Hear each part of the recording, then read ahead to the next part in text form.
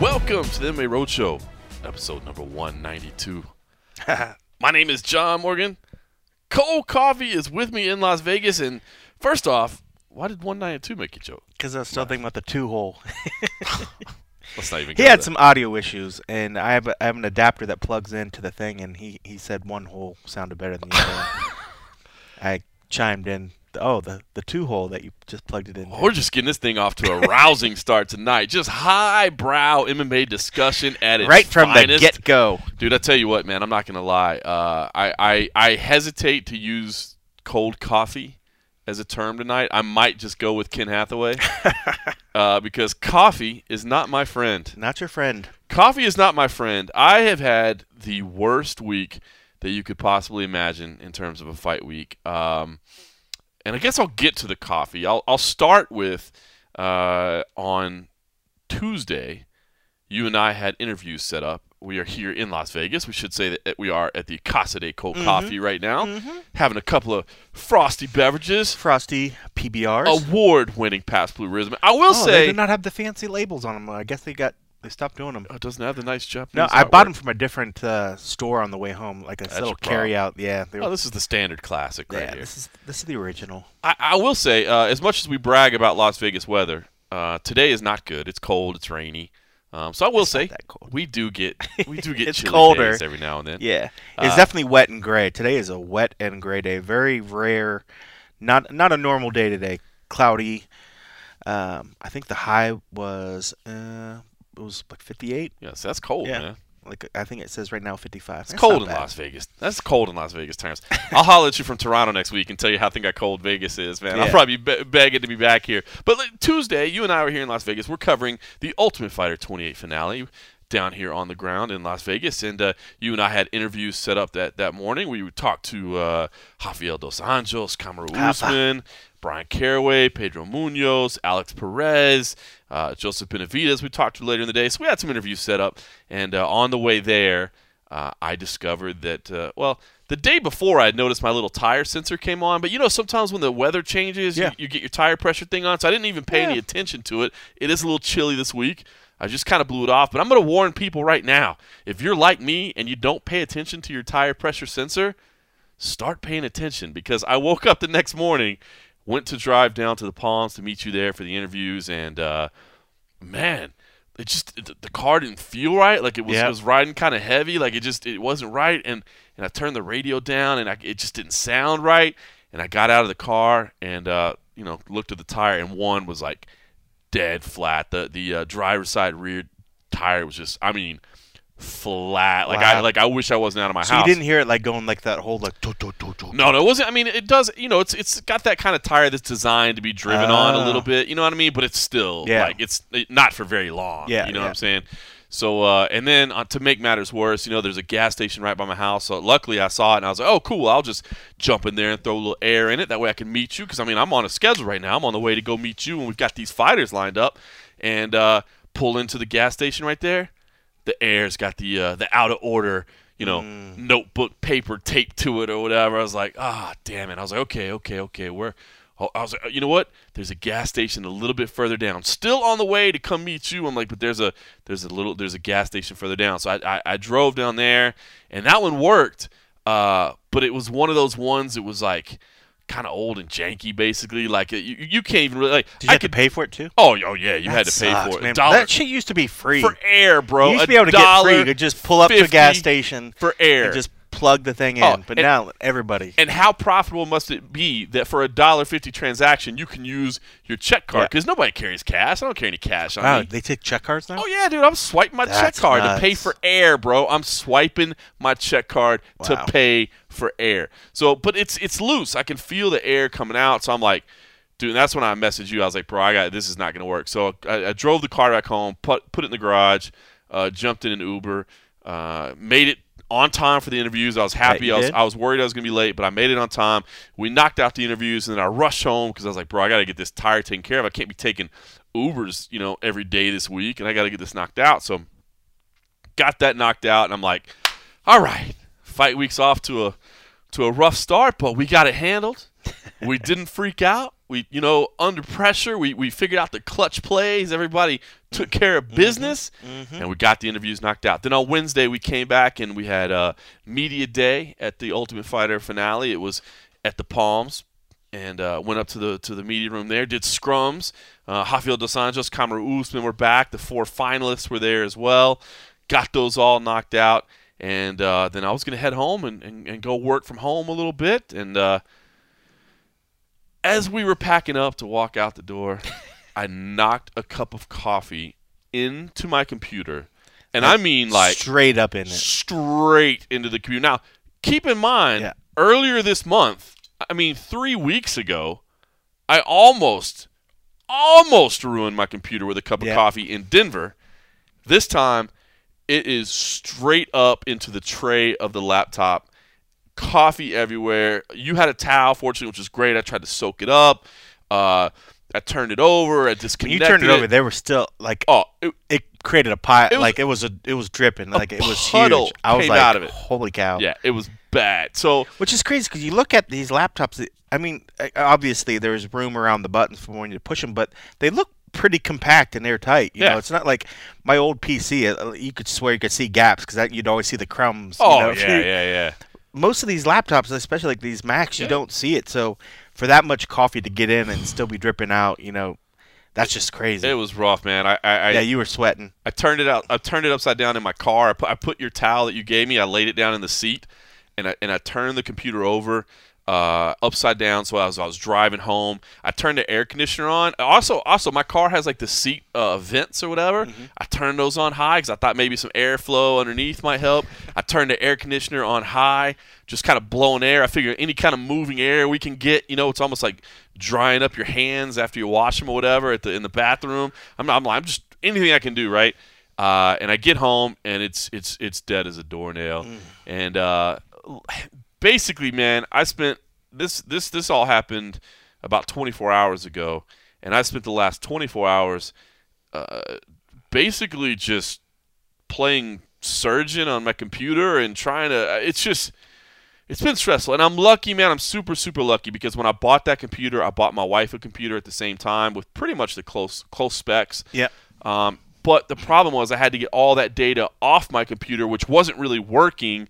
So I had to, do all the hard drive partitioning and repairs and everything I could do to salvage whatever data was there. And it wasn't reading properly. Like there was only 150 gigs of data on there, but it was showing 450. It was just headache after headache. And every time I thought I had a breakthrough, then another roadblock popped up, And finally, I got this backup computer up and operating today. But that was, I slept 2 hours last night because I was working all night. We had the official weigh-ins. This is a rare Thursday weigh-in. Yeah. I will say, thank God, as we sit down to record on Thursday nights the way we always do, you and I don't have to wake up early tomorrow. No. This is like the old days of the road show, bro. We do not have to be up early. But it has been a stressful week, man. I'm not going to lie. And, cold coffee. I'm having a hard time saying it because coffee, F-U coffee. And again, I will stress, I have never spilled a beer. That's true. Never spilled a beer in my computer. Well, I was going to say, because you've spilled beers. Just not on your computer. Not in my computer, Just though. not on your That's computer. Different. Totally different. Very, very different. That just goes to show, folks, if you're going to have a liquid beverage next to your workstation, have it be a frosty beverage. Frosty beverage. But, you were sweating. But I'm glad you got that worked out because, I was thinking, like, fuck, if I got to do everything, fight night's going to suck.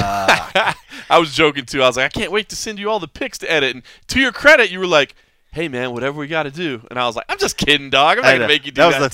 That was the third phrase that I had written first. I went with that one after. I was like, all right, team player. F you.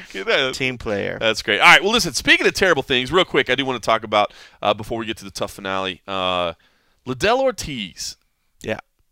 That was a terrible transition, calling it a terrible thing. But how dare you? I did want to ask. Here's what I want to ask, because I thought you took a very, very unique position last week.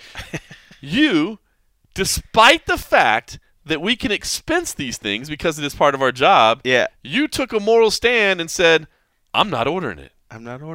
What's up with that? Well, I'm kind of glad I did. When I saw how it ended, I'm like, okay, that's cool. That's cool. I'm glad it. I don't know, because it's funny. Because even when I was saying on the podcast, I was like, all right, I'll give them some money. I'm gonna give them some money. To their credit, I'm gonna give them some money. But when it came down to it, and that price didn't change, because when it was supposed to go to $20 all day long, I was gonna buy it, no problem. I agree. And just the fact of when it was still 40, in my head, granted, I mean, like, yes, the company's gonna expense it, but I was seeing the fact of like, oh, we had how many people pay for this fight, and in my head I was thinking, it's not like a million people we're gonna get tons of numbers of people reading the stories and stuff. So I was like, if they ever come back and say, why did you have every staff member watch this fight, So it was partially that. I was like, it just felt like a waste of money to have me when I wasn't really writing anything. And when it came down to paying $40 on fight night, I balked. Because there were no other fights that really interested me. Yeah. So I was actually trying to hold out too, because I was hoping that as the event proceeded, the cost would come down at some point. Right. And they went the complete opposite route and just shut it off at a certain point. Like maybe 2 or 3 fights out from That's bizarre. Chuck, they just turned it off. I didn't even see the option to buy it anymore. So I was like, okay, that's weird. But then at that point I was like, okay, I'm not watching it. Well, it's funny. So I was watching it, and I was kind of helping the boys out. Simon Simano and Dave Mandel were out there in LA handling business, and I'll be honest, I was a little bit curious about seeing Chuck and Tito, and of course it ended in probably worst case scenario as far as Chuck not looking good than I got. But I will say this, you talk about the undercard. There were some names on there, Gleason Tebow, Efren Escudero. I mean, there were some names on there, but I will say as the fight was going on, and I think this is going to be a problem if Golden Boy does try to stay in it. The fights just don't feel like they mean anything because they don't move you forward. In the same way that we've praised the PFL, like. For some reason, I really get into those PFL cards because the whole cards are tied together and mean something. It's like a whole division. It was the exact opposite with Golden Boy. I'm like, I love MMA. I could watch MMA every day. I mean, we talked about, what is too much. I could watch a lot of it. But it didn't feel like it was moving forward. What just felt like an exhibition, night. Like that's everybody just coming together to fight, and then at the end of the night, we say, hey, great event, guys. See you later. Yeah, and people were getting on the mic afterwards, and it was weird too. Like I thought the announcing team did a great job. Like Frank Mir, Rashad Evans, I thought they both did fantastic. Todd Grisham did great. I thought the announcers did a really good job. I thought they selected great talent. Yeah. But Frank Mir was doing the in-ring stuff or in-cage stuff, and it was weird because, as is pretty typical in MMA, you go, "What's next? What's next?" Yeah. And the fighters are like, I don't know, man. Like, Oscar, you gonna do this? Yeah. If so, like, give me a holler. And it was just weird. Like, hey, so what's next is, bro, if you do this again, give me a shout. Like, it was weird, So it struggled. And then, of course, when we got to Chuck and Tito, man, it was hard. I'm not as, I guess, maybe overly critical as some people are this week of saying, geez, what a disaster. It should have never happened. I mean, Chuck was in shape, man. He was in shape. I'll give him that. He gave it a shot. And they did pass medicals and all that, but I mean, surely somebody that was training him had to know that was not going to go well. Surely somebody had to realize. Who knows? From what I was hearing or heard a little bit after the fact was the fact that he wasn't taking punches. When we asked him, even at that open workout day, what was it like, hopping back in there, taking punches to the head again, shaking that rust off. He made it seem, and I'm pretty sure he said that, it wasn't fun or whatever, but that it was happening. Right. But then, I'd kind of heard some things after the fact that he wasn't sparring, that he wasn't taking shots, and that's a big difference, especially when we always talk about game speed or, fight speed. Once you get in there, what you've been training goes out the window once you take that first punch. And it just seems to me that maybe he wasn't sparring because once, he took some hits from Tito. I mean, from the little clips that I've seen after the fact, they were doing lots of damage to him, and he was rocked. He was rocked right from the get-go, and it just put him. It wasn't fun to watch. All out of sorts. But, I think that's the difference, too, about, and part of it, going, like, what's going forward for Golden Boy MMA. This is a guy that, especially with boxing, as a promoter, you work with these different organizations that have the belts, as opposed to UFC, which is a promoter, but controls its own belts. Right. Instead of having these organizations, these sanctioning bodies, and I think that's something that if he's going to want to do it, I think he has to wrap, and Oscar has to wrap his head around, like, if you're going to do it, there is no other entity out there that's providing belts. Everybody provides their own belt, so Right. that's something that he's going to have to really, if they want to do it, he's got to take that step. And if he's going to go all in, he's going to have to make his own belts. Just the Golden Boy champ. Golden Boy champ. Because that would make it. You know? I mean, if you're doing one-offs, but you're bringing in somebody to fight for the Golden Boy title, like maybe that means something. So I mean, because if not, and if he's just doing these little one-off exhibitions, I guess that's good for the guys, the headliners, because it seems like, Oscar said one thing about what fighters were going to get paid, and the only people that got paid a decent amount were Chuck and that's Tito. it. Everybody else made less garbage. than they made in the UFC. There were people making 1-1 on there. Yeah, I mean, which is crazy. I mean, but I will say, all right, so let's get to this because I don't want to spend a ton of time on this card. But I will say this: I initially heard the initial estimates were 45,000 pay-per-views. I've since heard revised 25,000 pay-per-views, and that does come from an industry source, but it's not a source within Golden Boy, so you'll have to let them verify things and make an official announcement. But either way, it doesn't sound good. But let's go low end. Let's say it is 25,000.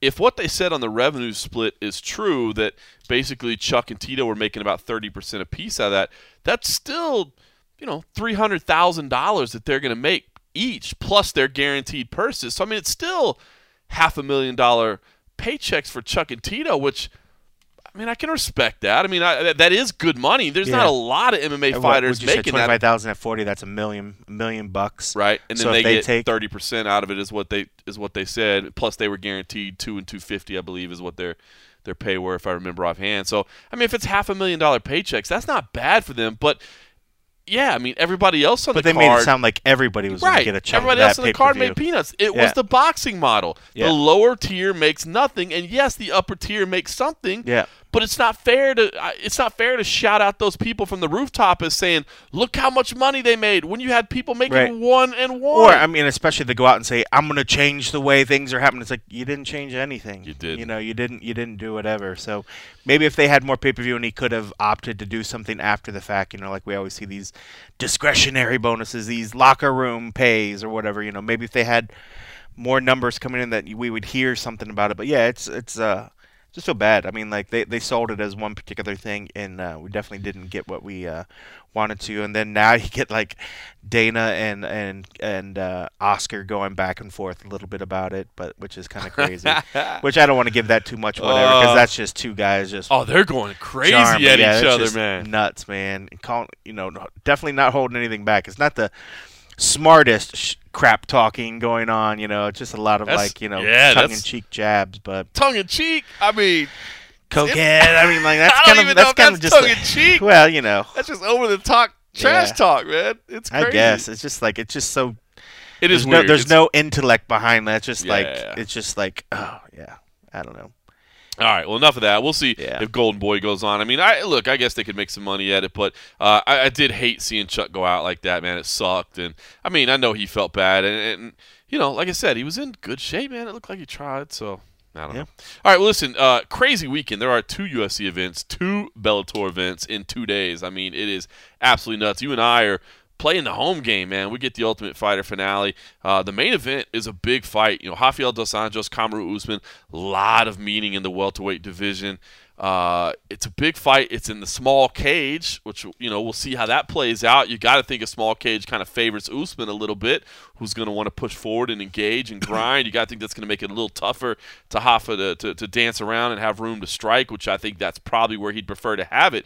But, I feel like, this fight isn't necessarily getting a ton of love, and I honestly believe that's because I think the public is still against Kamaru Usman, man, and I hate to see that because we had a sit down interview with him. That's on MMA Junkie. It's on the YouTube channel as well, and we sat down with Rafael dos Anjos as well, and then we had scrums with them as well. So I mean, we had plenty of time to talk to both guys, and I feel like Usman is becoming a very well-spoken, very I enjoy talking to him, man. I think he's very insightful. I think he's very honest. Yeah. And I enjoy talking to him. And I get that his style doesn't necessarily lend himself to being, he's not Cowboy Cerrone out there. I get that. He tries to take a measured approach to the way he manages his career. He definitely takes a measured approach to the way he manages fights. And of course, the comment that he made earlier this year when he had the 30%. That is people certainly him. bite the shit out of that. That's all you see all over the place. He didn't do himself any favors, but that one stuck with him, and it's not what he meant. Yeah, it sucks, but in the same sense, people are paying attention to it though. So if you're looking to say, all right, nobody's paying attention to anything this guy's saying, you have some out there that say, until you get your first haters, you haven't made it. So, he could say, in a sense, now you got people that are harping on the smallest little thing, whether they take it out of context or not.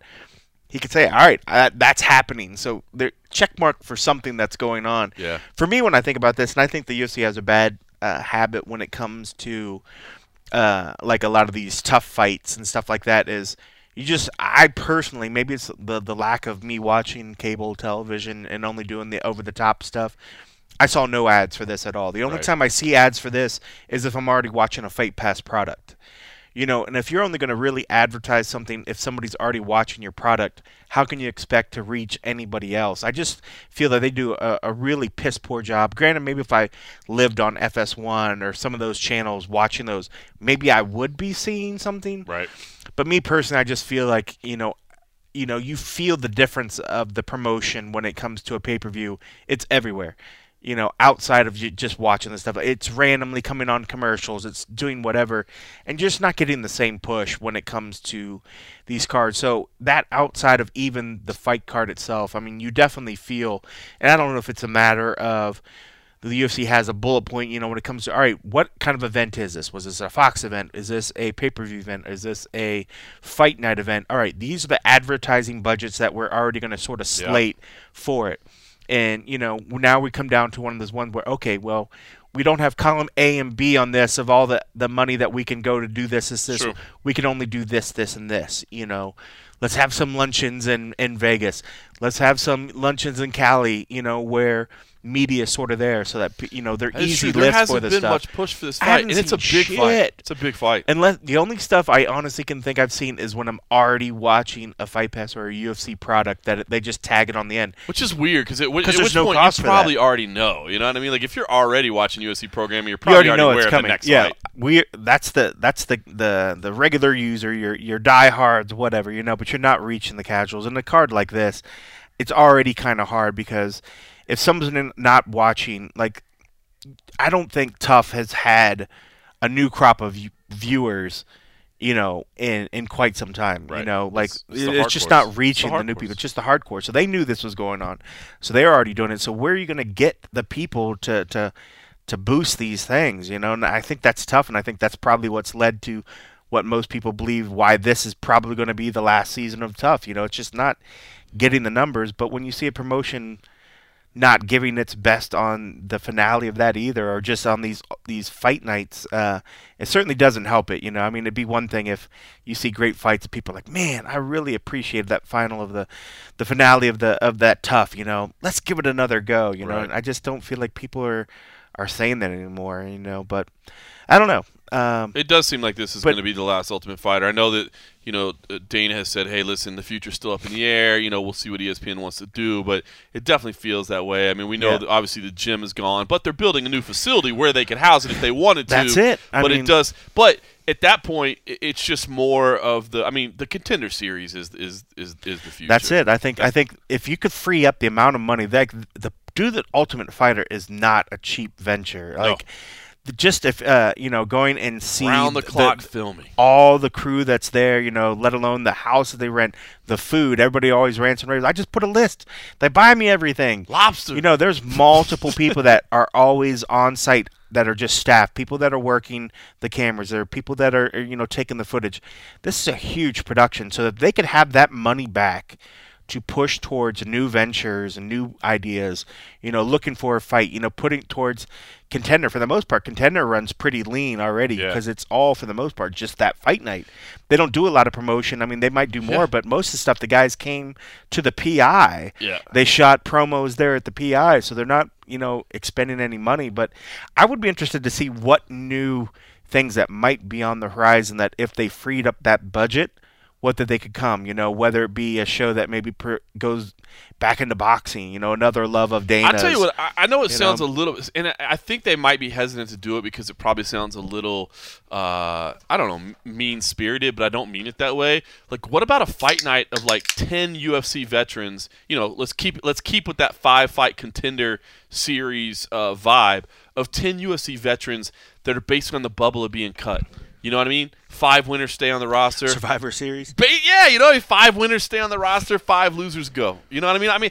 I can see the UFC saying, well, that's kind of asshole-ish. Well, and what if you have a bad It'd be one thing if you were already sort of cut, but that was a path back. That's true. Like say, instead of like, oh, by the way, because you figure most of these guys assumed if they're already on the bubble, they already know any regular fight is already going to be you're fighting for your life. But it'll be interesting as a path back because remember they did the redemption series, like relegation, like in soccer or whatever. Right? You know what I mean? Like, dude, what are they going to relegate them to? You're at the bottom. To nothing. You get relegated out. Well, I mean, then I don't know. I guess. Well, yeah, because probably like LFA wouldn't want to take somebody because they're trying to promote like up and coming talent. So yeah, it would be tough. Like, it'd be interesting though. I mean, it would be a neat way back. If you see for people that didn't, because then they could do the whole revisiting them at their homes afterward. What's been going on, and then they come back. I mean, I could see that like the redemption series.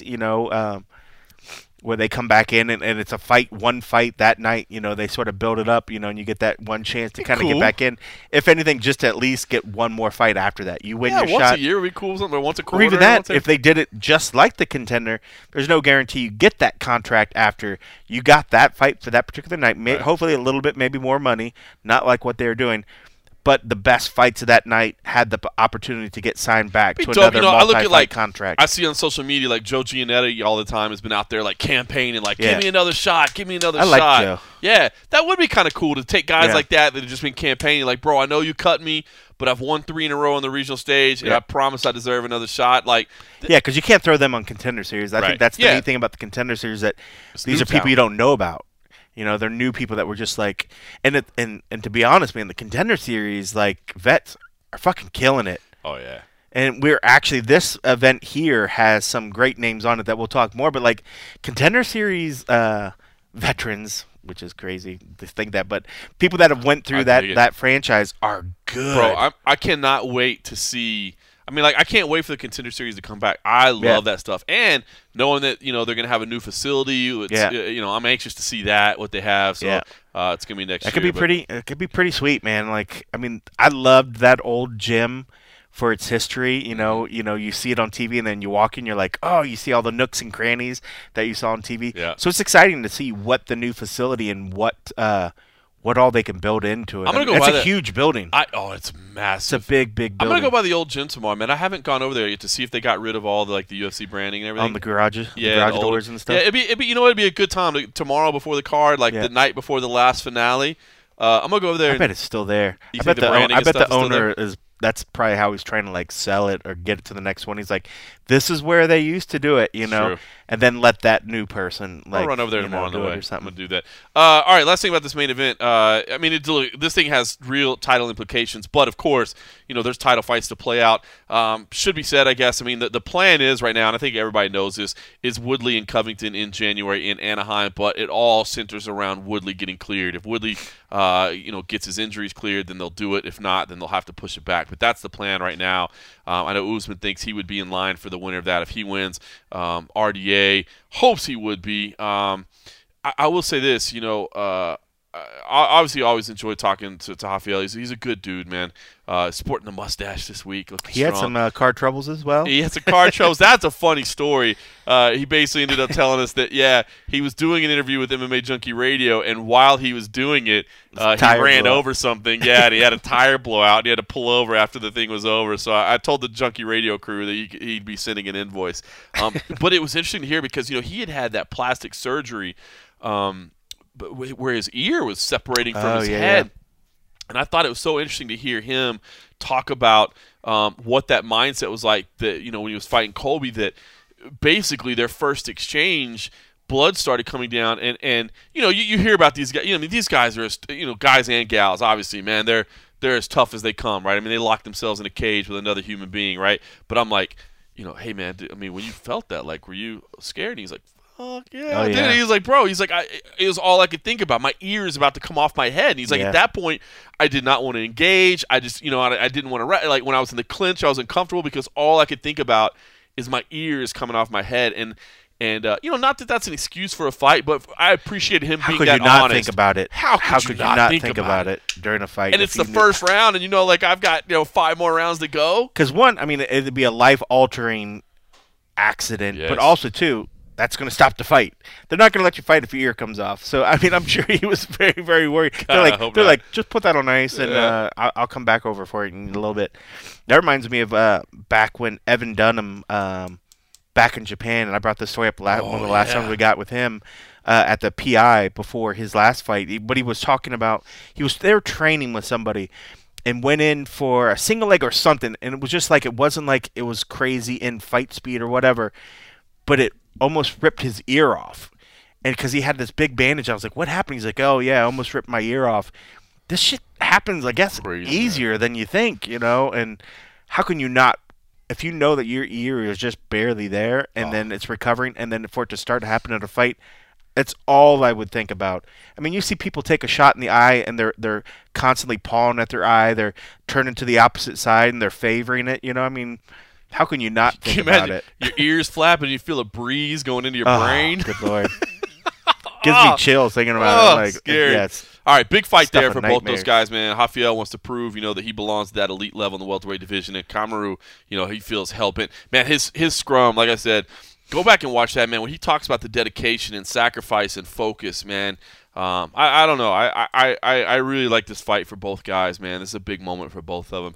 It is the Ultimate Fighter finale, too. Won't spend a lot of time talking about the finals because, I understand. Even people that are listening to this show probably haven't heard, a whole lot about either one of these guys, but or gals for that matter. They probably didn't watch a whole lot of the season, but the women's featherweight final, Macy Chiasson versus Pani Kianzad. Pani is a veteran of the sport, no doubt. Meanwhile, Macy, a newcomer, 2-0 is in the professional ranks. But I'll be honest, I'm pulling for her a little bit. She did go out to Fortis MMA, our crew out there in Dallas, so I have to respect that.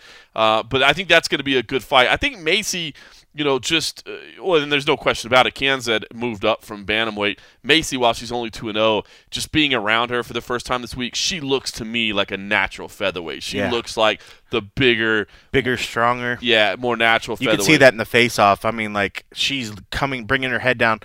They've been doing this like head-to-head like face-off thing that I think that. Where they're back when they did it in the Tough House or whatever. They're very, very friendly, but so it's always interesting to see people that are such close friends or good friends with a good history have to go in there and bang. And I know that when it comes down to fight time, I mean, friendship is out the window for that night. They can rekindle it after that fight, so it's pretty interesting. But she had great size over. I was calling her Panning. But Panning, yeah, right. But over Panny, I mean, it's big. But I leaned the other way in my step pick. I went Panny. I went with the technique. I thought, and I think with her experience, that's what led me that way. But the more I've seen Macy, I mean, seeing her size and seeing the fact that she looked healthy and happy all fight week. Not that Panny looked like she was struggling during fight week. I know was probably a harder cut. And I mean, when we talked to her, I think on that first day she still had. I can't remember. She was one of the ones that gave us numbers, but I felt like she still had 6 or 7 or something to go. But she didn't look bad. But, when you saw Macy, she looked healthy and looked like this was like a fun fight week, and that just goes to think that when it comes to fight night, she's going to have a lot of energy and a lot of strength. But still leaning towards the technique side. Like they said, it's not always about strength. Like Connor likes to say, it's about that precision. Timing. So it's a that's big what fight I'm leaning. there. I'm excited for that one. It is. I think you did get a good final out of this. So I think that's going to be a good fight. That's going to be good. And then the heavyweight fight, and Juan Espino versus Justin Frazier. Juan Espino, a Spanish fighter, 38 years old, by the way. You're only supposed to be 35. It's 21 to 35. He got kind of a special exception. I guess he basically petitioned his ass off to get in. Oh, to get into the house? Yeah, to get into the house. He made it to the final, so he's proven his point. A big dude, man. Yeah. He stood next to him this week. Well, good reason dude. they gave him that exception. Yeah, no doubt. He's proven it. But Justin Frazier, an undersized heavyweight, I would say. Yeah. But a dude that a great spirit, number one, man. He Yeah, was a lot of fun heart. to talk to, a lot of heart. But I want to play this audio because, he came in and did a scrum with us. And, again, I'm assuming, to be honest, that most of our listeners haven't even watched The Ultimate Fighter. But, he came in and talked about, why he feels comfortable here and why he feels like this was his destiny and why he feels like he could win. And, he talked about the difficulty that his son had in early in his life, and he felt like, that had encouraged him and taught him what strength is. And, that basically kind of built around it. And I will say this, kudos to you, Kenny, because, I know I'm the reporter and you're the videographer in most situations, but you were like, hey, listen, I think you were smart enough to realize in that situation, hey, a lot of people probably don't know the story. So maybe this cursory – myself included.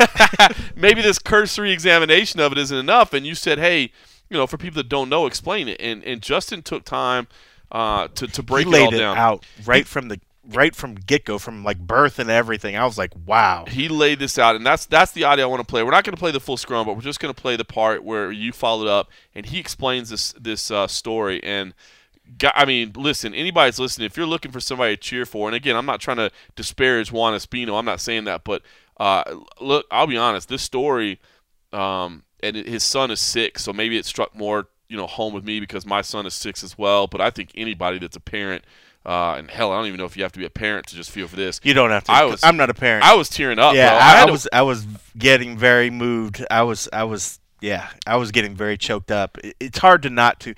I mean, granted, it's one thing by listening. I think everybody is going to get the feel. And there's another thing when you see his emotion when he was talking about it, looking at right in his face, know. And yeah, you're right. It's hard to not pull for that. Just to think of how can fighting or any of that stuff be tough after dealing with the stuff that his young family's already dealt with? It's just it's mind blowing. But I think it'll resonate with everybody. All right, here's Justin Frazier. I appreciate you bringing up your son. I was going to ask you to maybe clarify for those of us that maybe don't know the full details. Can you talk a little bit about that situation and how that has put this all into perspective? Okay. My son, Brantley, 6 years old. He's born August 30th of 2012. He's 3 foot tall, stands about that tall. He weighs 30 pounds. Actually, he'll correct me on that. He weighs 32.3 pounds right now. He messaged me when I was in Yuma. He's gained some weight, so he's pumped about that. He's by far the smartest 6-year-old you ever see. He will argue and carry on like you wouldn't believe. At 2 weeks old, Brantley had a heart transplant. He was at the time, he was the second youngest heart transplant recipient in the world. I think he weighed around 6 pounds when that happened. They had to leave his chest open for about 2 weeks because the heart that they got him from another child was actually still physically too big to fit into his chest, and they had to let the swelling and everything go down to. So he literally sat there, you could see his heart beating in his chest. We lived in the hospital for nearly 18 months. In that time, some of the medicine that he took gave him PTLD, post-transplant lymphoma. So we fought cancer. He was on chemo while trying to recover from a heart transplant. We got to hold him at 6 months? So I think he was close to 6 months old. It's the first time we got to actually, hold our child. I lived in the hospital the whole time, lived off of savings from money that I'd saved from fights and when I was working, selling insurance, etc. And now he's batting 1,000. He's home right now. He's rooting me on. I'm looking forward to the weigh-ins tomorrow because he wrote me a letter that I get to read after weigh-ins. I don't get to read it before, so I'm really pumped about that. He wrote me a letter before I left for this last 2 weeks. Dad, I know you're going to kick butt. You don't have any other option to do that, but just for good luck, I'm going to send Uno with you. And I'll explain who Uno is in just a second. He said, I'm going to send Uno with you for good luck because he was there for me when I needed good luck. And Uno is it's the very first sock monkey, the first Uno sock monkey he got. He was 2 days old, and he was laying there, and it's like a plastic container. They got the shield over him, all these lines and stuff running into him because he had a surgery the second day old. They cut him open and they put PA bands on him, which stop the blood flow to your lungs so the oxygen get to the rest of his body because his original heart had holes in it. It wasn't working. And he said, Uno was there for me when I needed good luck. Not that you need good luck, but I'm sending Uno with you anyways because I know this last part of 2 weeks of camp is going to be rough. So here's your good luck for that. Go kick butt, and I'll see you December 2nd when you get home. So that's what I'm looking forward to. I'm honestly, Friday can't get here fast enough because I get to go home on Saturday and I get to go see my son. Then after that, me and him, I built him a rifle this year. He's 6, he's tiny, so I built him a little rifle to deer hunt with. He's legally old enough to hunt in Arkansas now, so we're going to spend a lot of time in a tree stand, and he's going to get to experience what I like to do, and we're going to have a good time. I look forward to that. That's awesome. Thank you very much for You sharing. bet. All right, so that's Justin Frazier right there. Like I said, man, I mean, literally was wiping away tears, man. I don't mind admitting that. It was pretty damn tough stuff, man, to be honest with you. And I just don't know how you don't cheer for that guy again. I mean, I hate to, of course we're impartial. Of course, I would be just as happy for Juan Espino to win. But for somebody that's been through something like that, man, I don't know how you don't have a little emotional tie to him a little bit and hope they do well. No, dude. It was powerful stuff. Picked against him, but I'm totally rooting for him. Yeah, right? That's funny. That's funny how it works out, man. All right, let's talk about the rest of the card real quick. Brian Caraway versus Pedro Munoz. We talked to both of those guys as well. Should be a good one. But good fight there, man. A meaningful fight for Brian Caraway. Brian Caraway opened up on MMA Junkie Radio about, man, some of the stuff that he's been going through. And I thought it was awesome of him to just talk about it. I mean, obviously the death of Robert Follis is a big one. And that resonates with all of us in this area. But he talked about his relationship with Misha and how that fallen apart, and her having a family, and what all that impacted him, and just so many things that were going on, right in his life. And for him to talk about it all, I thought was pretty awesome. And listen, I thought he did a great thing this week. It's a home game here in Vegas, and he told us, he stayed at home. And it's an interesting thing, some people, the people that live in here in Vegas, you still get a hotel room, you get your suite, so you get to make your decision. What do you want to do? Do you want to go and stay at the hotel and treat it like it's a fight week? You know what I mean? Where you're cut off from the world and you kind of get into that mindset or whatever, or do you keep your routine going? And I will say that is one thing Robert Follis used to always tell me about Brian Caraway. He said, man, that guy, and Brian admits it, he lives in his head a little bit, and he's like, if we could just, not tell him that we've got a fight booked for him and just swoop by his house on a Saturday and throw him in a van and drive him to the arena and drop him in the cage, they're like, he would beat everybody, but he overthinks things, and he's kind of living in his head all the time. And so this week he said, he stayed at home. And this is a big fight for him. He talked about the fact that he and UFC were kind of at each other's throats a little bit. He was out of the promotion for a little while. They dropped him from the rankings, and now he's back. So a big fight for him. And of course, Pedro Munoz, a guy that we've enjoyed following for a long time. Coming from the regional scene, and then having success. He's had mixed results in the UFC, but Pedro Munoz, when he loses, man, it's only to the absolute best. It's only to that top tier. So I find this to be a very intriguing fight. Yeah, I'm stoked for this one. Who did you lean on this one? I went Caraway. Did you go Caraway? I went Caraway. Yeah, I went Munoz. I feel like listen, Munoz is the right pick in a lot of ways, but I feel like Caraway is ready to have that breakout performance, And he has them. I mean, he has skills. I know people hate on him, yeah, but he has skills. You watch him in the gym. The fights that you think that he's going to lose, he gets it together, and this could definitely be one of those fights. But I'm super stoked for this because these are two guys they're not afraid to throw hands. So I mean, I'm looking forward to them. Kind of meeting in the middle and kind of just seeing who lasts. It should be good. Edmund Shabazian, as you mentioned, the Contender Series alum, that are on this card. Edmund Shabazian, one of those, going against Darren Stewart. Another, I think, very intriguing fight. Now, if you didn't see Edmund Shabazian, he is a Glendale Fighting Club alum, so you will see Edmund Taverdian in the corner, which, of course, always draws the ire of many MMA fans who will certainly be screaming head movement. Yeah. I didn't watch the stream today, but I did find myself, without even realizing I was doing it, as soon as I saw him, I was like, zoom over a little bit more, pushing, just knowing that Facebook was going to start doing it. No question about it. But Edmund Shabazian really impressed me in his Contender Series fight. He's big, he's strong, he seems confident, he seems well put together. Darren Stewart's dangerous, man. There's no question about it. Darren Stewart is dangerous, but there's a big size difference between these two. And I feel like Edmund, there's something about him, man, that just he seems to have something going. Now, head movement? There you go. Is it his head movement? It's his head movement. It's definitely his head movement. And I believe, if I remember right, Ronda Rousey actually manages him. So that kind of really, that kind of makes you think that maybe she saw something too. So we'll see. We'll see. I think this is a big fight. And I will say this too. We're waiting here. I'm actually, doing a little reporting on the air, I guess. Well, and listen, the text is coming across right now. I'll just say it right now. Ji-Yeon Kim versus Antonina Shevchenko. I almost said Antonio like they did this morning. Whoops. I know. I was like, Fight is on. That we were hearing news that maybe it might not be, but we're hearing now that it's on.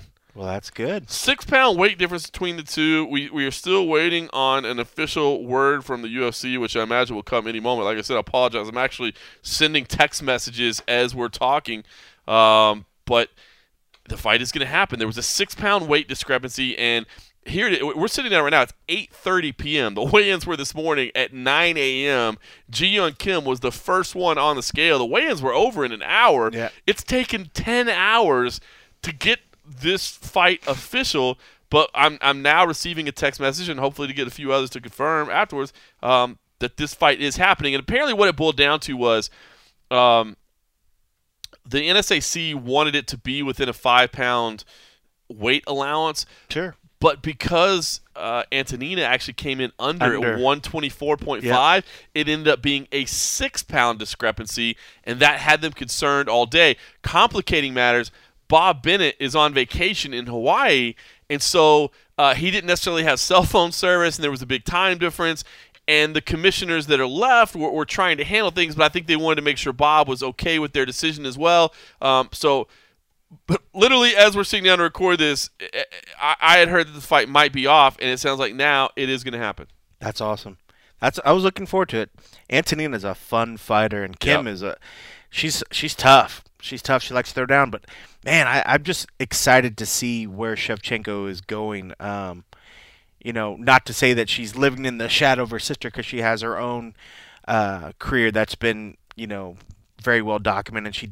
She's a great fighter in her own right. But this will be a real test to see how she has grown in the MMA world. I'm super stoked. I mean, should be fun. And Kim, I felt bad for her. I mean, because she looked. I mean, granted, I know they tried to push it and get a lot of weight. It looked like she could have gave a little bit more. She didn't have that sunken look. She actually even kind of, looked good, looked pretty healthy at the weigh-ins. Like, man, did you not have time to kind of get a little bit more out? But I'm glad the fight's able to go. I did lean towards Shevchenko on this one. I think so. I mean, listen. Yeah. And basically the reason Kim missed is she stepped in on short notice.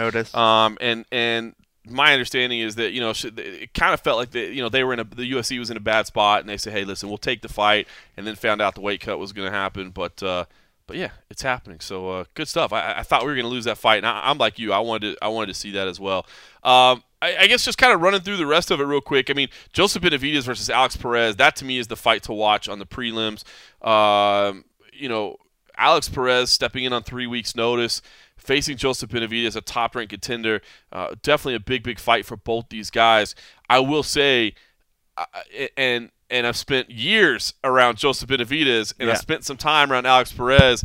In my head, I didn't realize the size difference between those two until I actually saw them stand next to each other today. Yeah. Alex Perez is way bigger than Joseph Benavidez. He is a lot bigger. I think we both went Benavidez in our staff picks, but yeah, it was one of those moments seeing the size difference that we're just like, oh, what have we done? I mean, but let's be honest. I mean, we're a bit of homers for JB. He's done a lot of great things for us, and being here in Vegas, we see him absolutely everywhere. And Megan's a good friend too, and I'd hate to pick against her man, and then have to see her one day and have to live it down. So there's some of those picks that you're just like, all right, I'm just going to have to take one for the team. And this is kind of one of those ones. But that being said, Joseph is he's a hell of a fighter, man. Yeah. When he comes in and he's healthy, his head movement, his sort of unorthodox movement side to side, and his quickness getting in and out usually is what wins him the day, but seeing that size of Alex, man, he has the kind of size difference that you could just sort of bully somebody around. And if Joby's going to be trying to run around waiting to try to strike on some of these shots, this is the kind of fight that can almost get away from him, while if Alex is seen as the dominator, the guy that's, kind of pushing the pace, you could lose rounds, if he's just trying to run instead of just stand there in the middle with the bigger guy and try to trade. he might lose rounds just kind of trying to do that movement. But Alex he's an exciting fighter, man. He's got great striking. It should be a lot of fun. But yeah, seeing that difference today, it made me doubt my pick. I'm sticking with it. I'm not going to swap it, But that size difference, you're right. In your head, you're like, oh, okay, yeah, no, they're about the same size. All these guys, all these smaller guys, they're all the same size. And you saw it, and you're like, holy cow. He's a flyweight? Yeah, amazing. That's the key fight on the prelims, no doubt. But there's some other ones. Kevin Aguilar, we've seen him come up on the regional scene versus Rick Glenn. Rick Glenn did miss weight as well, but Kevin Aguilar was excited to be here. That's a good one. Batista and Green off the show were there. Letson and Stoliarenko also off the show were there. Horcher versus Roosevelt Roberts, another Contender Series alum. I do want to say about that, Glenn, that we went back to double check, because if you guys watched the ceremonial weigh-ins, Brendan up on the stage said 30%. Said he was fined 30%. We had initially reported from what we were told 20%. So I wanted to go back and make sure that we weren't wrong, because somebody's going to watch it and be like, "Oh, you guys are wrong. You guys said 20%." Right. No. We went back, and 20% is the correct amount. They misspoke up on the stage. So not sure where they got the 30% They're wrong, from. not us. They're That's what wrong, we're saying. not us. So maybe they went back to look at the last time somebody lost by that much weight, and maybe that was the percentage. You don't. I don't know. I always feel like 30% comes in other places. I feel like 20% in Vegas seems to be one of those. Well, again, I'll throw it out there as a public service announcement. Remember, if you're a fighter and your opponent misses weight, 20% is not written anywhere. It's not written. It's true. You can ask for whatever you want, man. Go ask for 50 and settle for 30. Yeah. You know what I mean? There you go. Do that. So, anyway, all right. Well, listen, we'll have full coverage of that from Las Vegas. It's not the only UFC card this weekend. UFC Fight Night 142 is taking place in Australia. Bummed to me missing that, but I get it, man. It's been the reality of our 2018 with the trimmed travel schedules. But it's a good card. I mean, I get it. It's hard to sell our bosses at USA Today maybe on some of the prelim cards or whatever. But man, the top stuff at the top of the card is big. Junior Dos Santos and Tai Tuivasa in a very, very key heavyweight contest. Man, a lot on the line. Junior Dos Santos had that time off. He had a good win last time out. It wasn't necessarily, it wasn't necessarily the greatest performance of all time where you go say, all right, now we gotta book him in a title fight. He's in the number one contender fight. No, it's not. But he got back in the win column and he kind of put everything that happened behind him. Meanwhile, Tai Tuivasa, I just don't. I'll be honest with you, man. I like both these guys. Junior Dos Santos, one of the nicest guys in the game, no question about it, man. I mean, he's on that he's on that upper echelon. I mean, there's so many nice guys in this game, but he's on that Mark Munoz tip of like the nicest guys. I like that. Of all you give like time. A Mark Munoz award for like the super nicest fighters out there. But you're right, but he is super, super nice. He is on a whole nother level. I don't think I've ever seen him upset. Like having a bad fight week. No. Granted, it probably helps being a heavyweight. He's not hurting like some of these other guys. But yeah, he's one of those guys. But Tai is giving a run for the money in the terms of a guy that looks like you just want to hang out with him. Right. Like I just want to throw back some beers with him. Granted, I will not drink from my damn shoe, but I feel like he would force everyone that he sat down to have a beer with to at least drink something from a shoe. Trust me. Listen, I got to see a little bit of him in action in Moscow. Yeah. And Tai Tuivasa can put in some work. I bet. I believe it. Listen, he's a good dude to hang out with. What's funny is it just came back to me, man. Junior, I don't know what, talking about Junior and thinking about what a nice guy is. I remember being in Brazil one time. And I don't even remember what this event was. I don't even think he was fighting. I think he was just a guest fighter down there. And it was we were driving to like the favelas for like a community project or whatever, and I happened to be in the shuttle that he was in, going to the favelas because obviously, they weren't letting you as a journalist like take a taxi into the favela. The UFC was Smart. like, listen, if you're going to cover this, you're riding with us. We want you to be able to come back. Yeah, exactly. So we were riding on the shuttle because normally we're not allowed to be on shuttles with fighters because obviously they don't want them to be uncomfortable. This was a special situation, and on the way back, I just remember him singing like pop song after pop song of like Katy Perry and it was, in fact, I remember him singing "Baby, You're a Firework." That's hilarious. And it was lit, and I didn't realize that. I mean, that was basically how he taught himself English, or To like learn how he English. improved his English was like listening to pop music or whatever. And I just remember laughing. I'm like, dude, who would think that, you know, big tough heavyweight like you would be singing Katy Perry? Katy Perry song. And he's like, John, it's a beautiful song. It really is, Jay. Oh, JDS, man. it So really is. This is a key fight, man. So, you know, listen, you know, those fights are on normal time for us. Yes, I know it's in Australia, and so you probably haven't seen a ton of media coverage. You probably haven't seen a ton of interviews, but it is worth watching, and it's on Saturday night. It's not like China was, where you got to Yeah. you know, you got to get up at 3 in the morning or whatever the case may be. So, a big fight. I'm excited about it. It's meaningful for both these guys. We're going to find out if Tai Tuivasa is real. We're going to find out if Junior Dos Santos is still at that championship level. Can he hold off the fast-rising up-and-comer? And then, even though we're not covering it, I did get a chance to get Tai Tuivasa on the phone earlier this week, and I figured, you know what? Let's save that audio for the MMA Roadshow. Let people hear Tai Tuivasa, because I'll be honest, Tai is not a guy that generates big traffic for MMA Junkie yet. I see that. I mean, so I don't think he's resonating big time yet. And maybe, I mean, I know the shoey thing is the shoey thing, but this dude is more than the shoey thing, man. Shoey. He's more than a shoey. And I did see, I was like kind of Googling some stuff, like getting some notes together. I did see that somebody, and this is so obvious it was on the table. I don't know why nobody, I hadn't heard it before. Maybe it's out there, but one of the Australian outlets down there had labeled him Tai Tuivasa, which it's just right there. It was on the T. I don't know how he didn't grab it. But it's more than the shoey. It's more than the shoey. Here is Tai Tuivasa. Tai, how you doing, sir? John, bro, you're a hard man to get through to. I thought you were the one that was hard to get a hold of, man. Nah, baby, I've been waiting for you. I love to hear. Hey, Ty, talk to me, man. I mean, I know you're not the sentimental type, but you know, main event, Australia. I mean, are you feeling the love this week? Is it feeling pretty special? Man, it's a very big achievement, you know, for me and my family and for my country, but you know, same shit goes. It's just a fight. It's the same old fight. You know, we're gonna get in there and we're both gonna punch face. As simple as that.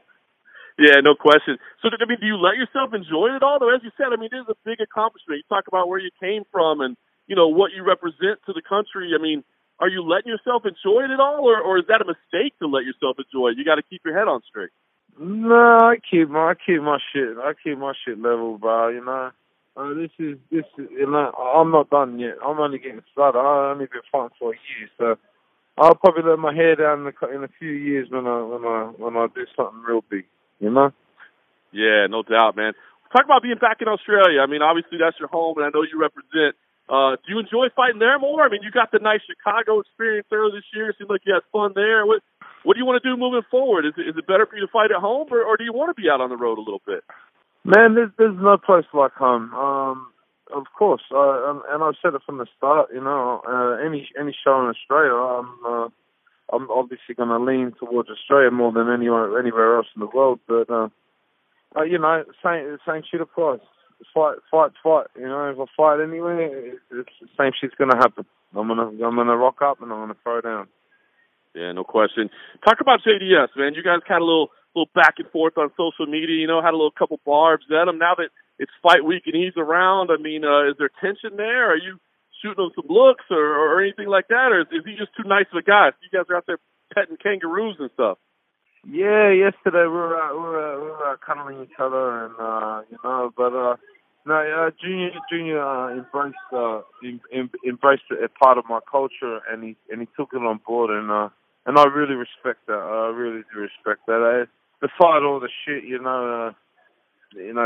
trash talking or whatever, we're gonna fight. But when it comes to cultures and respect, that's different, you know. And I really appreciate what he did yesterday, and that'll always that'll stay in my heart, and you know, and I'll take that from him for sure. That's something I really appreciate. But it's definitely not going to change what's going to happen on Sunday. You know, we're both going to try and take each other's head off. That's just how it is. No question about it. Is this? I mean, I know you said it's kind of every fight's the same to you, but I mean, this is a former champion. I know Andre Arlovski was a former champion, but that was a long time ago. I mean, does this feel like a bigger fight, a more current name, a more, you know, recent champion? Does this feel special to you in that way in testing yourself? Man, you know me. I really don't give a fuck. Everyone's the same. I approach every fight the same. You know, he's got two hands, I've got two hands. He's got two legs, I've got two legs. It's very simple, this fighting game. It's you know, that's how I look at it. That's how I look at it, and that's how I look at every fight. I was going to say, it's almost like us writers overthink things a little bit, huh? I mean, is there no real game plan? It's just show up and do what you do? Fighting's that simple. You do the punching or you get the punching. It's simple. It's very simple. That's awesome. I know you got a new contract a couple months back, right? I mean, did you feel the love from the UFC there? Is it feeling like your career is really moving in the right direction for you? Yeah, a little bit. You know, it's better than where I started, but obviously after this fight, you know, if I do what I do and I make a statement, I'll be definitely hitting them up for phase 3, and I'll be expecting that phase 3 cash, baby. You said it right there, man. You said make the statement, man. I know you said this is a simple game and everything's the same and you keep a level head, but I don't know, Ty, this would seem like a really, really big moment, a big win. I mean, does this feel like an opportunity to really kind of catapult yourself into the mainstream to get the spotlight? For sure. This is make or break. But you know, to some people, I think they might look at that as something very big. And for me, for me, I'm doing something that somewhere where I'm from has never been done before. You know, so and the person where I come from, you know, I'm already doing good. So I don't.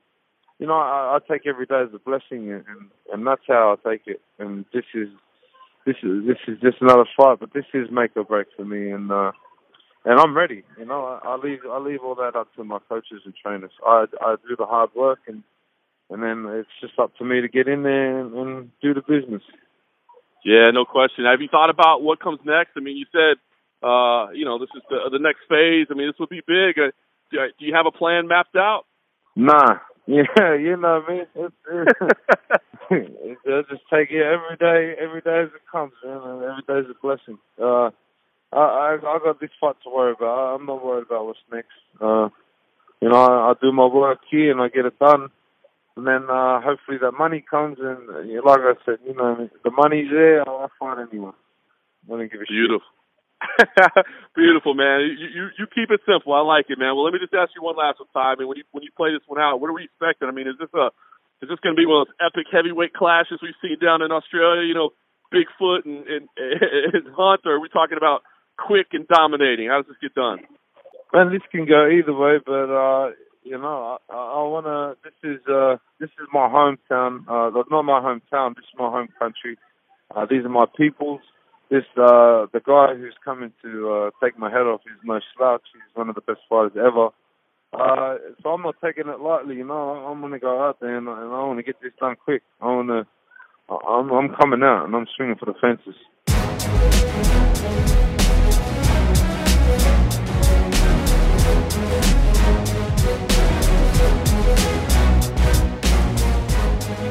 All right, so Tai Tuivasa, man, I just, as you said, I mean, he's as laid back as you'd expect. He's got jokes, and I just love his simplistic approach to things, man. It's like, listen, dude, you go out there and either you punch or you get punched, man. It's not that hard. Like, quit overthinking this shit, John. It is what it is. So I dig it, but I love this main event, man. I love both the guys in it. I think I ended up going with Tuivasa in my picks, but it's a tough call because JDS, I mean, one of the most the cleanest, pure technique. He's got great heart as well. Ty, this is, I don't want to say a make or break moment for Ty because Ty's a young guy. I mean, he's in his early 20s. He's got a lot of future ahead of him, but this is one of those moments where I think you really measure him to see what you got. You're right. And I think I lean towards JDS in this, and I went towards the experience, especially in the big moments. I think this could be one of those moments where Tai Tuivasa, to use the whatever that Australian outlet's name, he's going to have a lot of pressure on his shoulders. He's gonna feel that he needs to carry this event, being the main headliner and being down there. So I'm thinking that this big pressure moment might be a little bit too much, and I still think JDS has got a good bit left in the gas tank. I do too. This is not a diminish JDS. He might not be what he was at his peak, but I still think he's a very dangerous guy. And I think with him being that and this extra pressure on Tui, I lean towards JDS. I think that pressure might, cause him to kind of falter a little bit, and JDS isn't a guy that you want to be a little bit unsure in there. That might not be the case, but it's just hard.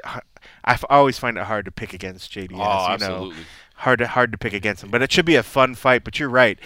If Tui can come out there and smash JDS and catch JDS, and let alone if he finishes him, holy cow! Welcome, you are here, sir, and you have stamped your name on the division. I mean that. JDS, I mean he's a legend in that division. So yeah. I mean if he can beat a former champ like that, he most certainly is there. It's interesting, man, because you and I have gotten a chance to go down to that region a little bit and see this up and coming talent that's been developing, man. And I think Tyson Pedro, who of course fights in the co-main against Shogun Rua, I think he was that one that was kind of like that next generation guy. I mean, Jake Matthews, yes, but I think Tyson Pedro was one, and then he had some losses or whatever, But you keep seeing this talent coming. Tai Tuivasa, let's go ahead and mention Israel Adesanya. These names that have been coming up. Dan Hooker, Alexander Volkanovski. This generation of guys that seems to be developing from there. And I think for whatever reason, and maybe it is, maybe the shoey thing, as much as it was like the great gimmick to get him in the door, like I almost feel like it's like a hindrance to people. They're like, well, he's the shoey guy. Like, hold on, man. Like if he beats JDS, like now you start realizing he's more than the shoey guy. Yeah. So this is a big moment. Tyson Pedro, Shogun Rua in the co-main event, big moment there too. I talked to Tyson earlier this week. He was great as well. I'm a big fan of Tyson Pedro. I'm a big fan of his walk-in music choices. He's a good dude. But he's in a key spot, man. He's 1-2 in his last 3 fights. That happens. You suffer your first loss, you rebound, you get a win, then you suffer a loss again, and that doesn't sound that bad. You're like, well, he's a young prospect. He's gaining experience, that sort of thing. But all of a sudden, you find yourself at 1-3 in 4 fights. That does not sound good. You know what I mean? No matter what the circumstances are, it doesn't sound good. Now, again, he's going against Shogun, who, Shogun is a diminished version of Shogun. There's no question about it. I mean, he's been dealing with, and I don't mean that disrespectfully, but I mean, if you could get him to talk honestly, man, his knees are gone. You know what I mean? He's not that young marauder that he was in Pride.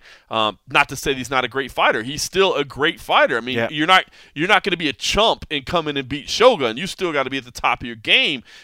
So this is a good test for Tyson Pedro to see if, was it the personality? Was it, all the things surrounding him that got us caught up in him? Or is Tyson going to be one of the guys, one of this new generation of fighters, like Tuivasa seems to be, like Adesanya definitely is proving to be at this point. So, big fight for Tyson Pedro, and I like that. I like Mark Hunt versus Justin Willis. It sounds like, I had a great interview with Mark Hunt earlier this week. Put that up on MMA Junkie. He's basically just writing it off and saying this is his last UFC fight. He says he still wants to fight 5 more times, but he just doesn't see himself doing it in the UFC. And I was like, well, what if they came back and, really sweeten the pot? And he's like, dude, I just don't see it happening. I'd rather go somewhere else. He's got Justin Willis, so I like that fight. And I like Tony Martin. Tony Martin has quietly become one of my little closet favorites, man. He's just got this little chip on his shoulder. And actually this week, and I don't know if it's this week only or if this is him going forward, but he will not be Tony Martin on the broadcast. He's going to be Anthony Rocco Martin. He changed his Twitter handle. I don't do much Instagram. I don't know if he did that too, but he changed his Twitter handle to Anthony Rocco Martin. Or maybe not the handle, but you know what I mean? Like the label or whatever is to Anthony Rocco Martin. But that's what he's asked them to call him on the broadcast as well. He's going against Jake Matthews, and that's a key fight. Again, Jake Matthews, one of those guys that was on the rise, had a loss, seems to be battling back. So I love these top fights, and then there's all kinds of other stuff that you can talk about. Suman Mokhtarian, we love the Mokhtarians, man. They're great. Sodiq Yusuf, I'm a big fan of his. Paul Craig, can't understand a damn word he says, but Paul Craig, the great Scot, fun to watch. Jim Crute, who came off the Contender Series, flew all the way. Lots of stuff happened there. What are you going to be watching now for this? All of the above. I did hear. Did you hear that it was Kayla Harrison's suggestion Or is that to just go BS? to go to Anthony Rocco Martin? Is that right? That's what I thought I heard somebody say. Somebody that said, was, I did not hear that. I thought I heard somebody just as suggested that. I mean, look, Anthony Rocco Martin is a sounds- hell of a lot more it's a hell of memorable a than name. Tony Martin. I mean, It is a very look, I am strong John name. Morgan. That is like about as common as you can get. So Yeah. Tony Martin, I feel you. Yeah. If you could go, in fact, just drop Martin. Just be Anthony Rocco. Anthony Rocco sounds pretty darn Like, good. did you guys hear that newcomer, Anthony Rocco? I mean, it could be completely BS. I forget where the hell I heard it, but I thought I heard somewhere that was at her suggestion. That's great if but it is. I don't know. Who knows? It could be a complete internet bullshit, but that should be a really, really good fight. But you're right. I mean, top to bottom, I love that Jake Matthews-Tony Martin fight. I think both of us picked opposites of that. Jake is well, don't listen to my picks. Listen to the leader. Well, no, but you're on right. The MMA junkie staff. I mean, we're talking about 1 month left to go. 1 month left. Cold Coffee is in the lead, fellas. It's a tough one, and that Willis Hunt one, that's another one, man. It hurt me to go against Hunt, but part of me was in that thinking of he has sort of doubted in. I think he is just trying to get that paycheck and go. I mean, if he's not willing to really.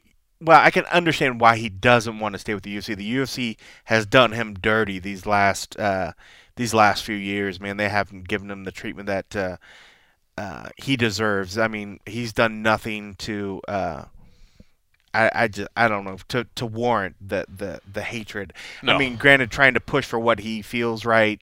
Yes, he's been very vocal about what they've done when they've allowed these cheaters, that have done things. I mean, he's been vocal, and we've seen how the UFC's treated other vocal people who are now no longer with the organization. So, I just kind of felt that he was going in there getting that fight because I feel like he's already looking on greener pastures. So, I think in his mind, if he loses here, it doesn't matter. Yeah. But it pains me to pick against Hunt because Willis, while I think he is this great up and comer, part of me, I wanted to put Hunt on that line. I just not completely 100% sold on Justin Willis, but I did side with Willis just for the fact that this is like Hunt's final swan song with the UFC, it seems. Yep. That Tony Martin, Jake Matthews, I love that fight. Jake has always impressed me. Great striker, but man, when I saw Tony, because you see a lot of these names and you think you're like, okay, I'm pretty sure I knew who that is. When I logged back in and I saw it, I was like, oh god, yeah, Tony's dangerous. Tony is super powerful, and I almost switched, but I know that some of our Australian buddies down there are high on Jake Matthews, so Of course. I sided with the Aussies down there, and I stuck with Jake Matthews, so that should be a good one. Saman Mokhtarian, he's a big fan of you, and he's a big fan of Junkie. He's always done a lot of interviews, so that's a good one. Sadiq Yusuf, and that's a good fight. Paul Craig, we've had a lot of fun with Craig. Paul Craig, my favorite story about Paul Craig is after, and it was after the comeback. Was it after his comeback victory? The amazing comeback victory with 1 second, and you and I were in an airport, and our team at home was working on his post-fight interview, and they were like, we can't understand this. Like, what is he saying? Because he's got that thick Scottish, super thick, and we were like, and they were like, can you hear? I mean, you guys were there. Did you hear it? So we listened, and we're like, I have no idea what the hell he's saying, and we just happened to look up, and we're like, oh, he's drinking a beer too. We're sitting there drinking. So we walk over to him. We're like, bro, no disrespect, but what in God's name are you saying right here? And he was saying somebody's O had to go. Yeah. And I mean, it's just, generic sports statement. Yeah. But, like, even when he said it, I think both of us were like, what? But you're right. That sold me on him. Like, when he was like, oh, yeah, here, sit down. Let's have a beer. Let's talk. No, I'll listen to whatever. And it was great. So, yeah, that should be a fun one. But, I mean, this is a good card. It just, these back-to-back things, and especially right now, it's just not fun because we have so many, the Bellators as well. It's just like, it's a little mind-numbing right now, the amount of fights right now. But I am looking forward to this one because I think there's a lot of great fights on this one. I mean, even looking at the prelim card, there's some great fights on there. It should be fun. But, yeah, I'm going to be near the end of this event, I'm going to be burned. Oh, dude, we got 2 UFCs, 2 Bellators. We got an LFA. We got a I won't be paying attention to KSW. that one. I mean, we got all kinds of stuff. So there's a lot going on. All right, well, listen, I don't want to clog you up too much, but I did have a chance because I will be in Toronto next week. Now, Yes. by the way, I will be wearing shorts. I have looked at the weather report. It's going to be highly freezing, but I don't know that I have pants anymore. I'll have to try to You find have them. time to go to the store. That is true, but don't. Yeah, that is true. That's fair. Maybe I'll go to the store Or on just Monday. Amazon them, and then you can use the excuse, well, I Amazon to order some pants, but they didn't quite fit. So. Now you're talking. I like the Amazon it. But I will be up there in Toronto. Me and the young Mike Bond will be handling duties up there in Toronto. Duties. But I did have a chance to speak with Max Holloway, and I thought, you know what? Might as well throw a little teaser of UFC 231 out there. So here's my conversation with Max Holloway. Hey, Max, how you doing, brother? Good, brother. How you doing? I'm doing good, man. I appreciate it. I guess we'll make it quick and start out the question I'm sure you're going to have to answer every day until you fight. How are you feeling right now, man? And give us an idea how that compares to, how you felt going into the last fight. I'm good, man. I'm good. You guys know me. I'm always good. The last fight is, some very, very, very freaking craziness. I don't know how to explain it. It's just crazy. I feel great, man. I can't wait to go ahead and do it. That last fight was just crazy circumstances. Shit happens, and it is what it is. So I can't wait. Yeah, Max, the couple days before everything went down last week, did you have any indication or idea that something could be wrong? Was it something you felt coming on? I don't know how to explain it. We just, like I said, something went wrong after, like I said before, after my first meal in Vegas. Like, we landed there. I think it was like 8 days out from the fight. We gave it a couple of days, and, it just got worse. And me and my team and the UFC and my team actually catfished me to going to the ER, and, the rest is history. We went there. They checked my labs and stuff and kidneys and whatever, so it showed it wasn't a weight cut related thing. I'm pretty sure UFC they have all the records, so I'm pretty sure if it was, they probably would have not sit well with them and stripped my ass. But the UFC doc said it wasn't that, and then the scan showed that the concussion was good. I also did tests for the concussion, not only scans, so I felt good. Actually, like, one of the doctors there was like saying like, hey, Vegas is a crazy place, man. Maybe you should do a talk screen or something. So who knows what could have been done to you. So that's all I can really say about that thing. That's crazy. You said they had to trick you into going to the ER. You didn't want to go? Oh yeah. I was saying I'm good. After the open workout, they saw me and they was like, oh, you got media? I was like, got media? What are you talking about? I know my schedule. I got my schedule right here. There's no media left. They're like, oh, UFC just booked something. Get in the van. I was like, okay. So we got in the van, and then they like, hey, look at here. You're at the ER. I was like, wow. That's funny. All right, well, let's put the health stuff aside, man. Talk about the training this time around. Knowing that you got a second training camp, did you change anything? Did you tweak anything? Did you make strategic approaches? Did you just put in the same camp, or did you use this time to maybe switch things up a little bit? Man, same camp, same whole guy. Why fix something that's not broken? It's been working. It's been doing great. And it is what it is. Even if it says less time, I'm ready. I'm a fighter. I'll fight whoever. I'll fight whenever. If you gotta be ready to go, if you believe you're the best in the world. And I believe I'm the best in the world. So training been going great, and I feel great, and I can't wait. Put all this talk about the new era, blah blah blah, whatever. It's a blessed era. We still in full effect, and Toronto's gonna see. For you personally, how exciting is facing Ortega? You've obviously fought some tough dudes, some legends of the sport, man. But this kid, he's up and coming, right? He hasn't established it yet, but he does have that undefeated record. He's got some interesting skills. How motivating and exciting is this guy for you? This is a fight that people talk about, or in any sport, when people say, "Oh, I wish this and this guy fought at this time." You know what I mean? Like, this is the fight. This is it. This is me and him. Two young kids. Supposedly in our prime and stuff. So it's great. And like you said, this is the kind of fight that excites me because at the end of the day, you know, when it's all said and done, people look at my record like, what? Max fought him? Max did what to him? Like that's cool. That's what that's the kind of guys I want to fight. I want to fight the guys that everybody think is the best in the world, you know, so I can prove why I'm just that much better. No doubt. When are you getting to Toronto? You haven't made the trip yet, have you?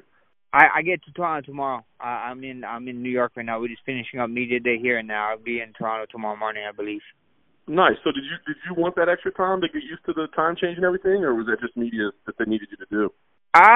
They like it's about the media or whatever, but we usually go up early. I not this early, but I'm usually up by fight weeks by a Friday or Saturday before fight week. So try and, you know, get ready, and especially now it's like freezing cold. You know, they're trying to ice me again, but it is what it is. UFC, I love you. You guys are gonna have a hot champion for a long time, and it's gonna be great. Well, you know, Renato Moicano said today, if it's too cold up there, you could just head back to Hawaii, man. He'll take your spot for you, and you can stay nice and warm out there. Tom Moicano, thank you for the offer, but I'll be seeing him sooner than later. So just be ready for anything. Tom, thank you for the offer. He's a great dude, cool guy, awesome guy. That's very funny. That guy is pretty funny. But yeah, I look forward to seeing that guy too one day. Does it bother you at all that he's a backup fighter? Because we know, I mean, yes, he's a backup for both you guys, but I guess the writing on the wall is he's a backup for you. Does it bother you that that's how it works out? No, not at all. You know, things happen. That's out of my control. You know, just like a lot of these past events that was in my life that's been happening with these past fights and stuff, that's all out of my control. You know, what can I do? You know, I'm not going to cry over spilled milk. It is what it is. You know, they're covering their bases, and, you know, I respect that. But at the end of the day, I'll be there. I can't wait. Just thinking of the feeling is amazing right now. I can't wait to I just can't wait to fight, man. No doubt. What if it was the other way around? If something did happen to Ortega, would you take Moicano on a day's notice or 2 days' notice? Look, I'd take him on 3 hours' notice. I'd take you on an hour's notice. I don't care. You know, everybody was like, oh, you know, that Khabib fight. Max is crazy taking that 6 days to fight. Look, they're taking the fight with me. You gotta remember, they're taking a fight with me. I don't care who it is, whoever. They gotta remember who they fighting and who they are set to fight against, and that's me. So I can't wait, man. I'm confident. You know, like I said before, I'm a champion. I've been a champ. We're going for my second title defense. But at the end of the day, I wouldn't be pound for pound. You know, if you ain't number one, then why you even trying? So I'm trying to be that number one pound for pound on fighter in the world, on the planet, number one. No questions asked. No doubt. Well, I know you got a bunch of these, Max. So one last question, man. You said, you know, this is the fight, man. This is the stuff of legends right here. 2 young guys. So, man, when you play this thing out, how do you see this going? I mean, is this going to be some kind of an epic 5-round back-and-forth clash, or do you feel like you can go out there and make a statement and do something special? I mean, how do you feel this thing goes? You know, like I said, I tell you guys all before, he's a great guy. He comes from a great team, great camp. I look forward to the challenge, but, you know, at the end of the day, my fighting style and stuff is just, I'm just going to go out there, you know, do what I do best and, you know, open the door for you. And whenever you're ready, you know, grab your hand and walk you through it. And be like, you know, thank you, come again, if that's the case. But I'm just trying to prove, guys, you know, I want to prove, guys, people keep saying this is going to be one of my hardest fights. I want to go out there and make this fight look like what was that? You know, that's my game plan, you know. But, hey, if it's a firework fight, it's a firework fight, and I can't wait. You know, a lot of people are saying that this might be fight of the year, so I can't wait for that either. You know, whatever. This fight just excites me in a lot of ways, and I can't wait to get it done.